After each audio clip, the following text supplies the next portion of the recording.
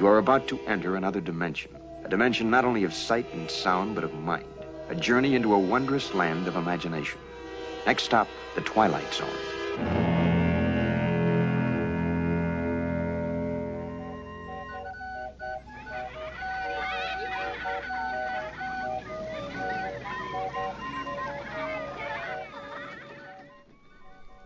In the Twilight Zone Companion, Buck Houghton says of the episode Mr. Beavers, "That one was my least favourite. Somehow it just didn't come together. It was apples and oranges. I didn't think there was any excitement or interest. You just wondered, why watch it?" And it's not just Buck Houghton who feels this way about the episode. At the time of recording, Mr. Beavers currently holds a rating on IMDb of 6.7, which, if you're using as a measuring stick of fan reaction, would put it in the lower tier of Twilight Zone episodes. So I suppose there isn't much for me to say at this point. Instead, let's just let Rod Serling set the tone for tonight's episode, Mr. Beavers. In the parlance of the 20th century, this is an oddball. His name is James B.W. Beavis, and his tastes lean toward stuffed animals, zither music, professional football, Charles Dickens, moose heads, carnivals, dogs, children, and young ladies. Mr. Beavis is accident-prone, a little vague, a little discombobulated, with a life that possesses all the security of a floating crap game. But this can be said of our Mr. Beavis. Without him, without his warmth, without his kindness, the world would be a considerably poorer place, albeit perhaps a little saner. Should it not be obvious by now, James B.W. Beavis is a fixture in his own private, optimistic, hopeful little world. A world which has long ceased being surprised by him. James B.W. Beavis, on whom Dame Fortune will shortly turn her back, but not before she gives him a paste in the mouth. Mr. James B.W. Beavis, just one block away from the Twilight Zone.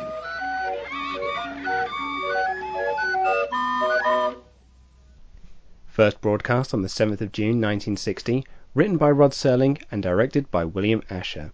Now, this would be Asher's only entry in the Twilight Zone, which, in the grand scheme of things, probably isn't something he'd want to brag about. But he was a very accomplished director, and he helmed an incredible 100 of the 179 episodes of I Love Lucy between 1952 and 1957, as well as 132 episodes of the classic TV series Bewitched during the 60s and early 70s. Given the tone of those shows and their huge and loyal fan bases, this sort of comedy should have been par for the course for someone like Asher, and, to be fair to the man, the direction of the episode isn't where it fails. So I think it's fair to say that it's more of a reflection on Serling's script as to why the episode falls flat. Now, originally, Rod Serling wrote Mr. Beavis to be a pilot for a TV show starring Twilight Zone legend Burgess Meredith, in which our titular hero would get into weekly scrapes only to be bailed out by his guardian angel, J. Hardy Hempstead. But when Serling heard that Burgess Meredith had turned down the role, he slotted the script into the Twilight Zone episode we're currently discussing. Knowing that, I think it's clear as to why this episode feels out of place against the rest of not only Season 1, but the original series as a whole.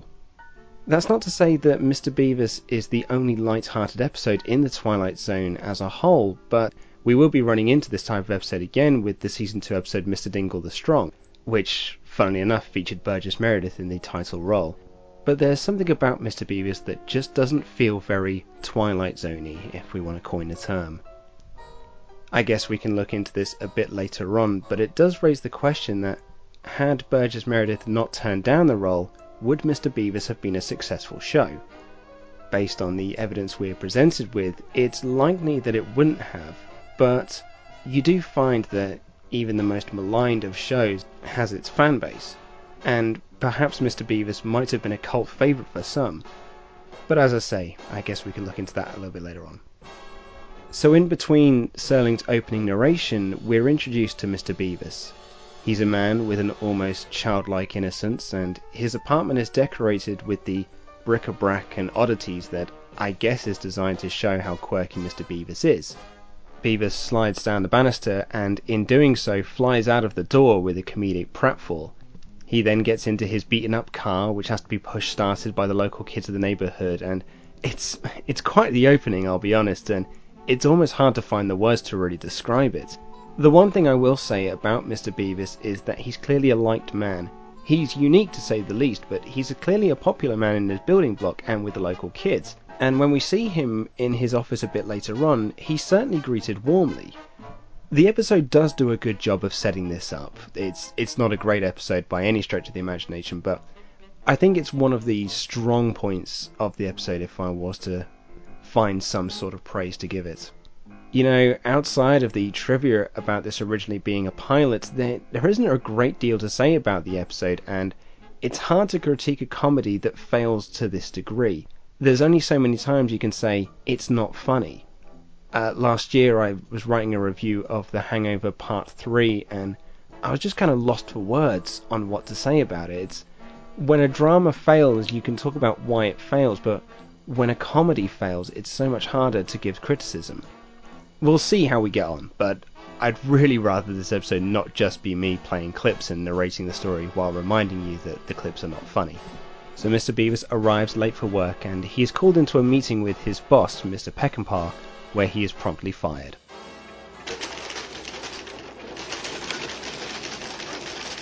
I'll be brief, Beavis.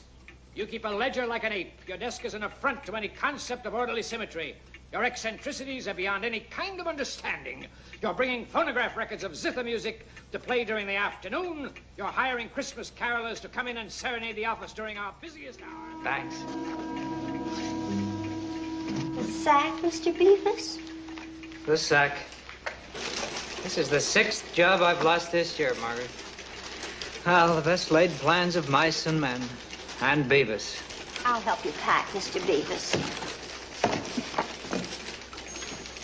I was building this for one of the kids. It's old Ironsides, the Constitution.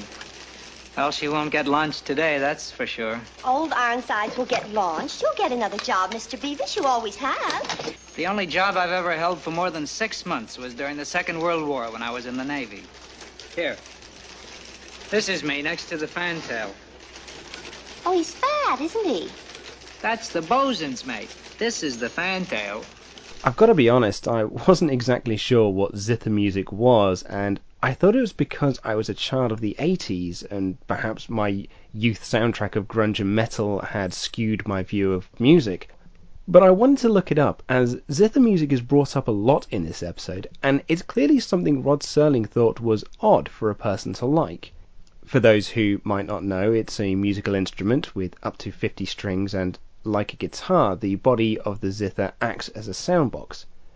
Apparently, the earliest form of zither music was formed in China in 433 BC, but I suppose its relevance to Serling and the Twilight Zone came from the genre's resurgence and rise in popularity in 1950 due to the British movie The Third Man, starring Joseph Cotten and Orson Welles, whose soundtrack by Anton Karas spent an impressive 11 weeks at the top of the Billboard chart.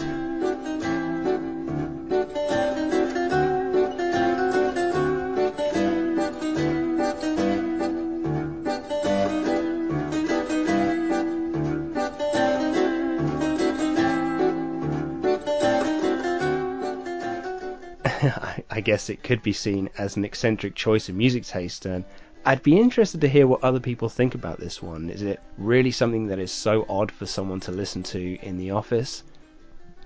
So it's not going well for poor Beavis, as his beloved Rickenbacker is in a car accident, and when he gets home he finds out that he's being evicted from his apartment. Drowning his sorrows in a bar, he looks into a mirror and sees a man toasting him. When he turns around, there is no one there. Bartender. You all right, Bud? Would you kindly tell me what are the ingredients of this drink? Well, you said you wanted to get fortified, pal. I put everything in there but atomic energy.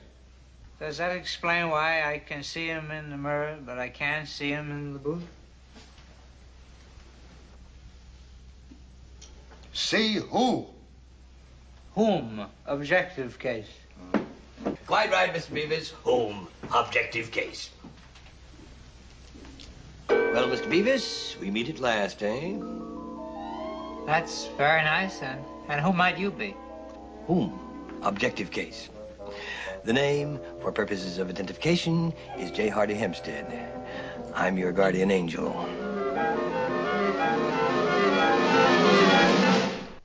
J. Hardy Hempstead was played by Henry Jones, who was quite a prolific Broadway actor during the 1930s, but he did amass a good amount of movie and television roles, including 3:10 to Yuma, Arachnophobia, Butch Cassidy and the Sundance Kid, and Alfred Hitchcock's Vertigo.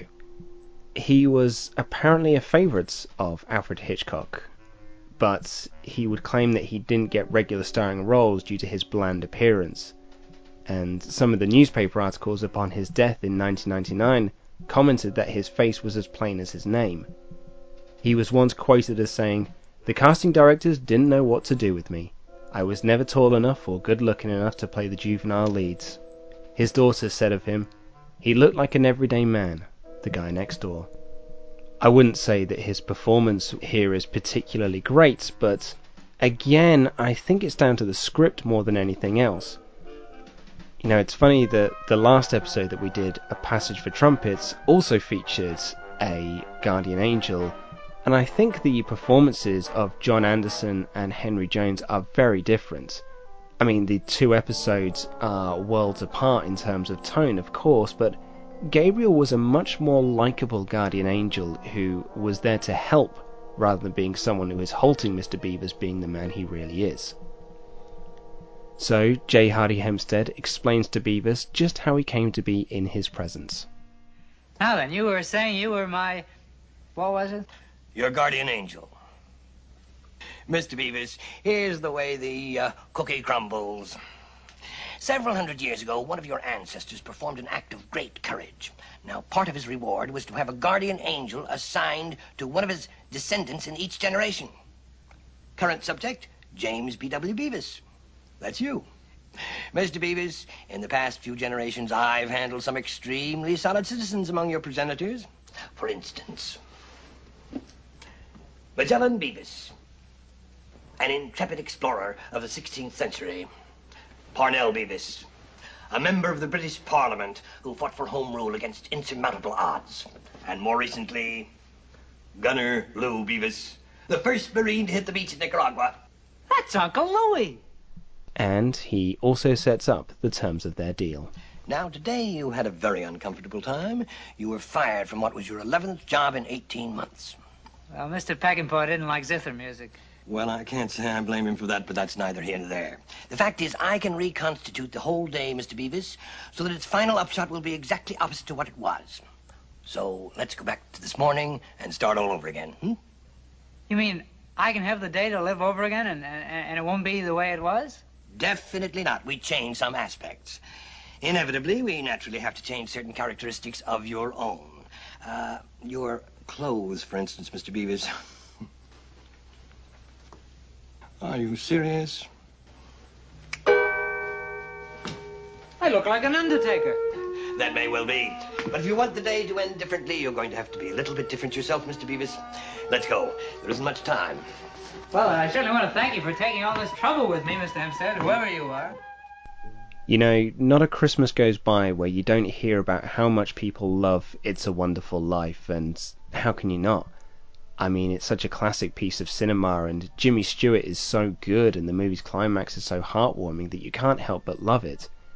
The general conceit of the movie, if you've not seen it, is the idea of what life would be like if George Bailey hadn't existed and his guardian angel Clarence walks him through that world.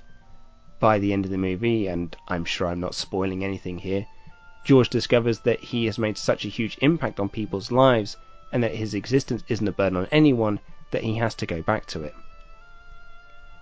In some respects, Mr. Beavis shares similar ideas, and I think I might be the first person to compare the much maligned Twilight Zone episode to Frank Capra's classic. Beavis has his own guardian angel, only this one shows him what life would be like if he had a different personality. Would he have the affection of the local kids, or would the ladies in the office show him as much attention as they do now? It's an interesting idea that I don't think is fully explored, and perhaps we'll talk about this a bit later on. So Beavis relives the day again, only this time he has to be the new Beavis, and not the old one. The first step to this is not sliding down the banister, and J. Hardy Hempstead has also given him a new car. What are you looking for, Mr. Beavis? My car, my Rickenbacker. Correction. You don't drive a Rickenbacker. That's your car. That little thing? Well, gee, do you think it fits? Mr. Beavis, live it up, will you? But have you ever driven a 1924 Rickenbacker? My dear Beavis, I've driven a chariot with 11 horses. I'm the guy responsible for Ben-Hur winning. And the old Rickenbacker went out with the old Beavis. You're a different person now. No more bow ties, no more zither music, no more Christmas carolers in the office. Though the latter idiosyncrasy met with some approval from the organization. Shall we, Mr. Beavis? I think it's pretty clear that I'm not overly fond of this episode, like many others aren't. But here's my main problem with Mr. Beavis. Everything that happens from here on is just a repeat of what happened before. And what I mean by that is, Beavis will see something different, ask why it's not like how it used to be, and then get told by J. Hardy Hempstead that this is the new Beavis. Whether it's his car, his desk items, people's reactions to him, etc., they repeat the same formula. It gets very tiresome very quickly, and in the end, Orson Beans' Beavis isn't likeable enough for this to be considered life-changing. I just can't see anyone watching this and being saddened by the fact he no longer has a ship in a bottle, or likes zither music, or wears bow ties. So, Beavis arrives at work, and the people who used to greet him warmly now treat him rather coldly. That is except for his boss, who now welcomes him into the office with open arms and even gives him a $10 a week raise. So things seem to be going good for Beavis now. He's got a smarter dress sense, he's got a raise in his salary, and he's even got a nice car. However, what Beavis discovers is that all the stuff he lost from the previous day doesn't really matter. It doesn't matter that he's had numerous jobs over the last year or so, or that he's been kicked out of his apartment. What really matters are the things that make him unique. And so he asks for J. Hardy Hempstead to put things back the way they were. Beavis, what do you say we level, Now, what is it that you really want? You know, for a fella like you, a $10 raise is the most that even I can get for you. To use the vernacular, Beavis, frankly, I don't dig you. I'm used to Beavises with big dreams, gigantic hopes, fantastic aspirations. Magellan Beavis sailing around the Horn. Parnell Beavis standing alone in Parliament, thundering out his convictions. Gunner Lou Beavis, Semper Fidelis, over the top, boys, nobody lives forever, let's go. Look, Mr. Hempstead, I don't like to appear ungracious, but, well, the things I like, the things I believe in, I know they're odd, but they are worth considerably more than $10 a week. So I'm to take it that you prefer the bow tie and old Ironsides, I'm afraid that seems to be the case. Now, you realize it's going to be exactly the way it was. No job, no car, no place to live at the moment? Well, it's been that way before. It's complicated, is it? With everything back to normal, Beavis is once again drinking in a bar, and as he walks out he's given a ticket by a traffic warden for parking in front of a fire hydrant. But when the warden points to the fire hydrant, it disappears and reappears in front of his own police car. Which, I guess, would have been the setup for the hijinks that they would have gotten into had this stayed as a pilot and become its own show. Still with me, huh, Mr. Hempstead? Still with you, Mr. Beavis. Still with you.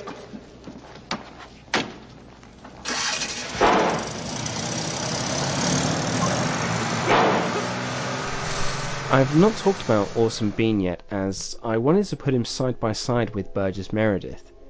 He was a busy actor during the time period, and he had a lot of bit parts over the years. He did have a few recurring roles in Dr. Quinn Medicine Woman and Normal, Ohio, but perhaps he's best known for providing the voice of Frodo and Bilbo Baggins in the Rankin-Bass animated adaptations of The Hobbit and Return of the King. He also played Dr. Lester in Spike Jonze's Being John Malkovich, and he had a couple of bit parts on How I Met Your Mother and 2.5 Men. However, he was probably more prolific as a Broadway actor, and he was even nominated for a Tony Award for his run on Subway's Alpha Sleeping. You know, I'm sure he tried his best with what he had, but there is just something about Orson Beans as Beavis that doesn't quite work. I said earlier that he's quite unlikable and kind of annoying, and I think that's a combination of Serling's script, which has its problems, don't get me wrong, and Orson Bean's performance. But I suppose the question is, could Burgess Meredith have pulled this off? There's no denying the range and skill of Burgess Meredith as an actor, and his broad range of characters would indicate that he probably would have got something from the Mr. Beavis role. Comedy was nothing new to him as an actor, and he can play the bumbling simpleton while not being too over the top. You've only got to look at Time Enough at Last to see that kind of character. But no matter how good Burgess Meredith was as an actor, I don't think there would have been any escape from Rod Serling's script. It's really where the episode fails, and it's probably why the idea of a weekly Mr. Beavis show wouldn't have been successful. Maybe I'm being overly harsh on it, I don't know. I'd love to hear your thoughts on this. Do you think that Mr. Beavis would have worked as a weekly television show? I mentioned earlier in the podcast the idea of being shown how a different personality could change people's views of you, and I think that would have made for a more interesting story. Perhaps one of the problems with the episode is we don't see how Beavis's personality change affects those around him to any real degree. We see the kids don't talk to him, and his co-workers aren't quite as jolly towards him, but it's all very central to how Beavis sees himself. Had they explored this a bit more, perhaps it would have been a better episode. It would essentially be It's a Wonderful Life, only with personality replacing existence, but hey, could have been any worse than the episode we got, right? Mr. James B.W. Beavis, who believes in a magic all his own. The magic of a child's smile. The magic of liking and being liked. The strange and wondrous mysticism that is a simple act of living. Mr. James B.W. Beavis, species of 20th century male, who has his own private and special Twilight Zone. So that's Mr. Beavis. You know, it's funny, I spent a lot of time writing these episodes up and scripting them, getting facts and clips, etc., and yet every time I finish one, I always seem to think of something that I've missed or forgotten to say. No matter how many notes I make, something always slips through my fingers. For example, on my way home to record this part of the podcast, I was re-listening to Tom's episode he did for Time Enough at Last, which is one of my favourites of the series. And although it was fairly obvious, I suppose I never really noticed the similarities in not only the names of the characters, but their personalities, etc., something that was also highlighted in Douglas Brody's book. Further to that is this little piece of audio. The sack. This is the 6th job I've lost this year, Margaret. Well, the best laid plans of mice and men. And Beavis. I'll help you pack, Mr. Beavis. The best laid plans of mice and men. And Henry Beavis. Yeah, little things like that always seem to escape me, and that's why I think listener feedback is an important part of this show. I love to hear your thoughts, and I don't know, maybe you think Mr. Beavis is a decent episode. I got this piece of feedback from a listener called Travis, who had some very kind words to say about the podcast, but also these thoughts on the episode, and he mentions another comparison piece that I forgot to mention. Travis writes, "Regarding the episode Mr. Beavis, I don't think my opinion is too controversial when I say it's maybe a little bit bad. I'm not sure I can think of any comedy episodes on The Twilight Zone that I do like. Serling was brilliant, but perhaps not the best comedy writer. I have a soft spot for Orson Bean, but even he couldn't save this episode. What makes matters worse is that this episode is essentially repeated verbatim, beat for beat, in the Season 3 episode Cavender is Coming." And he also mentions Orson Bean went on to play Professor Ellis in the Twilight Zone radio adaptation of The Changing of the Guard. That's great stuff there, Travis. Thank you very much. I feel almost silly not mentioning it in the show, but I guess I was so focused on Beavis' success as a spin-off show that I forgot that Serling would copy the formula again in Cavender is Coming. I'll give my thoughts on that episode when we come to it a little bit down the line, but what I will say is that I think Cavender is a much better episode. But then again, that's not really saying much. If you wanted to get in touch like Travis did, you can leave a comment on thetwilightzonenetwork.com or email me at luke@thetwilightzonenetwork.com. You can find the show on facebook.com/The Twilight Zone Network and on Twitter @TwilightZoneNet. And if you want to contact me directly on Twitter, you can find me @LukeWrightStuff. So, after a couple of middling to poor episodes, next week we'll be tackling one of the bigger pieces of the Twilight Zone, Rod Serling's Tale of Terror, The After Hours. I'll see you next week. Bye-bye.